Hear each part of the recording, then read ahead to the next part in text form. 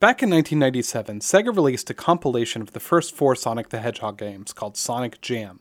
It included videos, art, and music from and about those games, and for decades it was the best compilation of them. And it was stuck on the Sega Saturn.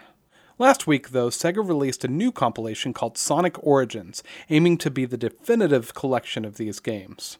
Here, the games are playable in their original format, or in Anniversary Mode, which expands them to fit widescreen TVs, gives you unlimited lives, and the ability to retry the special stages. You can play each game individually, or you can play Story Mode, which lets you play each game consecutively in one go. If you followed along with the background details, there really was a story through line between these games, and Sonic Origins makes this explicit with new, beautifully animated interstitial cutscenes. Interestingly, several songs in Sonic 3 are different from what you would find in the original. These are the songs that were always rumored to have been written by Michael Jackson and his team. The new songs are serviceable, but losing the originals is a shame. One of the most fun new additions is a mission mode.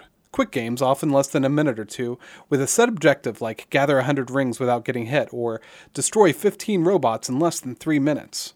A museum is included too, but it's a little disappointing. It's far less extensive than that from Sonic Jam 25 years later.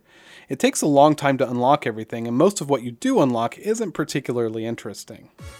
Sonic Origins isn't the be-all end-all compilation I wanted, but being able to play through all the Genesis Sonic games in widescreen on modern hardware is good enough for me.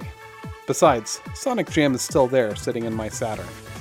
For KMUW, I'm Sam McConnell.